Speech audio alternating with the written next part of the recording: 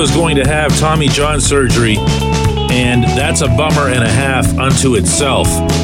I've got a bummer and multiple halves to top it, though. Good morning to you. Good Monday morning. I'm Dan Kovacevic of DK Pittsburgh Sports, and this is Daily Shot of Pirates. It comes your way bright and early every weekday. If you're into football and or hockey, I also offer daily shots of Steelers and Penguins in the same place that you found this.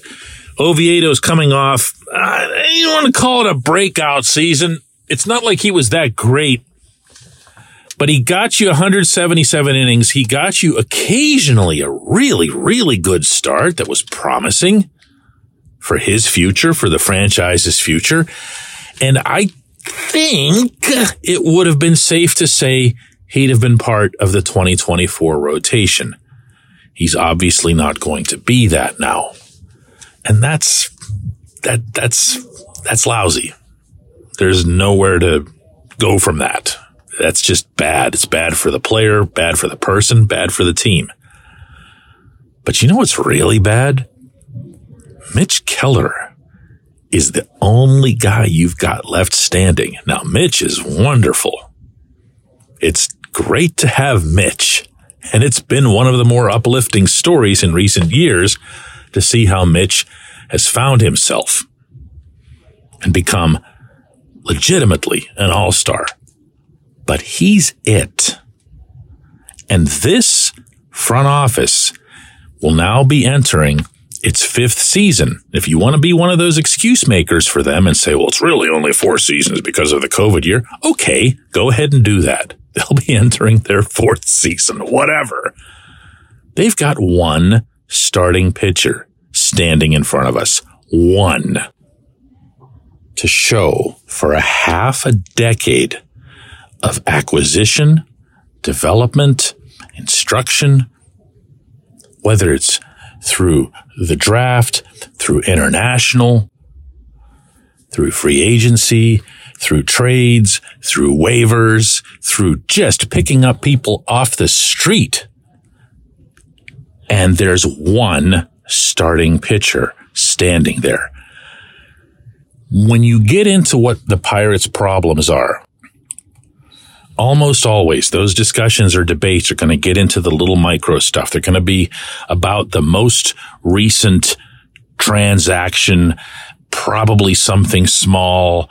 It's never going to be, or rarely going to be, something where you just step back from it and say, what happened here? How do you go 5 years around the clock, presumably working very, very hard and bringing in all these arms in all these different ways and have yourself one starting pitcher in the fold? And allow me, please, to take a little bit of a detour here and denote Paul Skeens as being an exception to this, because he's yet to pitch once above the AA level. I know, I'm aware of how great he's supposed to be. And that's very exciting to think about. But in Pittsburgh, right now, to open the 2024 season, the only pitcher who's on the 40-man roster that you can count on is Mitch. And that's insane. Do you know how many people you'd have to put on the list of indictments as it relates to this? I mean, it obviously starts with Ben Cherington. He's the GM, and he's supposed to be, and he says he is, loading up with pitching. Okay, well, what's gone wrong? Some of it, most of it's been performance-based. Some of it, a lot of it, has been development-based. I would argue that it's been way more about the development and the instruction than anything else. I have seen this GM bring arms into the system, into Pittsburgh. What I have not seen is either these arms get better or stay healthy. It's seldom fair to point to a team or point to a pitching coach or anything else as it relates to health, because we've seen pitchers getting hurt across Major League Baseball. And every set of fans of every team thinks that their team has that problem worse than anybody else. And they usually don't. But the Pirates over the past year alone have seen half a dozen guys go down to Tommy John. Half a dozen. And when there are patterns that are in place with some of those guys, Oviedo's no exception. Oviedo went well over his previous career high for innings this past season. And I know he's got the build, he's got that horse type look to him that you think he can handle anything, but very clearly he couldn't. Who was responsible for that? Who's to blame for that? What about all these pitchers who've taken steps backward, either again in terms of performance or just in the simple facet of velocity? Guys who can't throw as hard as they used to. I've never even heard of this being a trend with any one team under any one pitching coach until this. And this is within a lifetime of watching and loving this sport, never mind covering it. Never, ever seen this. I'm going to pound this point 7 feet deep. Until this team has a solution or does some sort of real work, real introspective investigation, if you will, on what happened to Roansy Contreras, on what happened to Luis Ortiz, on what happened to Quinn Priester, on what happened to any number of these guys whose fastball used to be this and is now this, you're not going to see progress. You can wait and hope for, this free agent or that free agent. You've now got 4 spots to fill. Good luck. When we come back, J1Q. This portion of Daily Shot of Pirates is brought to you by our friends at North Shore Tavern. That's directly across Federal Street from PNC Park. It's home of Steak on a Stone, an eating experience, underscoring the word experience. The steak is brought to you partially cooked on an 800-degree stone, and you do the rest. It's a ton of fun, it's a great meal, and it's a baseball atmosphere like no other in Pittsburgh. North Shore Tavern, right across Federal Street from PNC Park. Your front door, your car, your bike, your computer, your gun. Safety is a habit. Every day you lock and secure your home and everything you want to keep safe. Gun safety and responsible storage are no different and the best way to help prevent accidents, misuse, and theft. If you have a firearm, own it, respect it, and secure it. Visit ProjectChildSafe.org. Brought to you by the National Shooting Sports Foundation and the Bureau of Justice Assistance.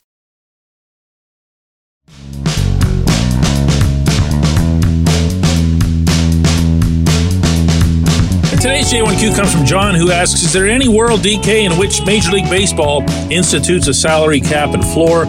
I know there's a soft cap for luxury tax purposes, but it would seem to make everything easier. No more competitive balance picks, no different system for the lottery depending on market size. $100 million floor and a $200 million cap seems fair. And let's cut the revenue sharing so the big markets have something to be happy about. Okay, John, you had me right up until that very last line there. There's no such thing as a salary cap system without expanded revenue sharing. And the reason for that is the teams that are spending very little, for the most part, not entirely, have very little compared to the other teams. So unless you put more money into a general pool, you're not going to have money for teams like the Pirates, not 100, but let's say a more realistic or plausible floor, I think would be something in the area of 150. So if you make the ceiling 250, you make the floor 150, there's 100 million range in there, which still rewards teams that spend more or make more or however it is that you want to put it, while at the same time, you're guaranteeing that the players overall, and this is the main thing to making these types of negotiations go, you're guaranteeing the players that they're receiving a bigger overall pool of money than they are now, with the only difference being that not all of it's going to just a handful of players. Because that also is what happens. It's not just about a handful of teams. It's also about a handful of players. You could solve a whole lot of Major League Baseball's inequity among salaries just by looking at the players who are getting the $30 million, the $40 million a year. Now, players will never admit that that's a problem, but, if you're the utility infielder in the clubhouse who might or might not be in the majors for more than 6 months, you wouldn't mind seeing a higher level of pay or a higher level of benefits, long-term, retirement, that sort of thing. If players had this to put to a secret ballot, they would all vote for it. As it is, the actual answer to your question, if you've been wondering why I've been so far for almost 3 minutes tap dancing around it, is that the only way it can happen is over Scott Boras's dead body. Figuratively speaking, of course.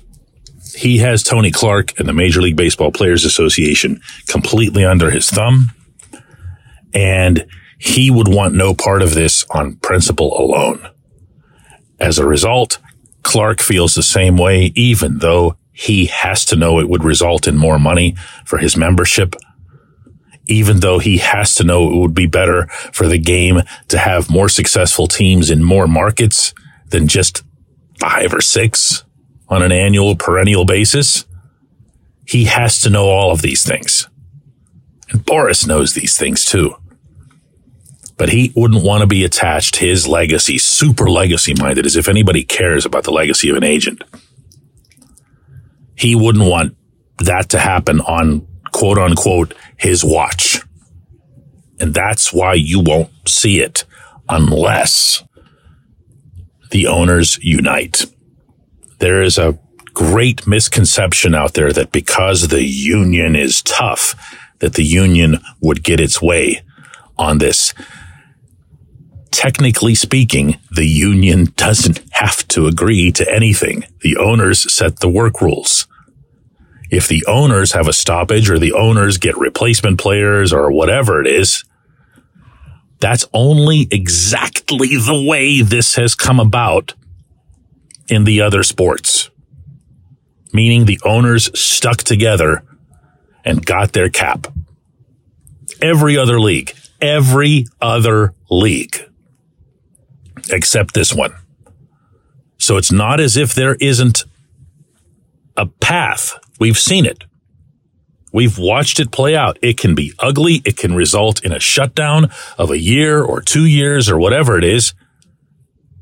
But eventually, either the players within the union get tired of not playing and they wonder what it is that they're doing because their careers aren't infinite and their milestones that they might be chasing aren't infinite. And they start putting pressure on from behind. We don't see it or hear it because that would make them look like scabs and whatever, but it ends up happening and they break. Yes. My answer is yes, it can happen, but it has to be as a result of the owners staying together. I appreciate the question. I appreciate everyone listening to Daily Shot of Pirates. Going to do another one of these tomorrow.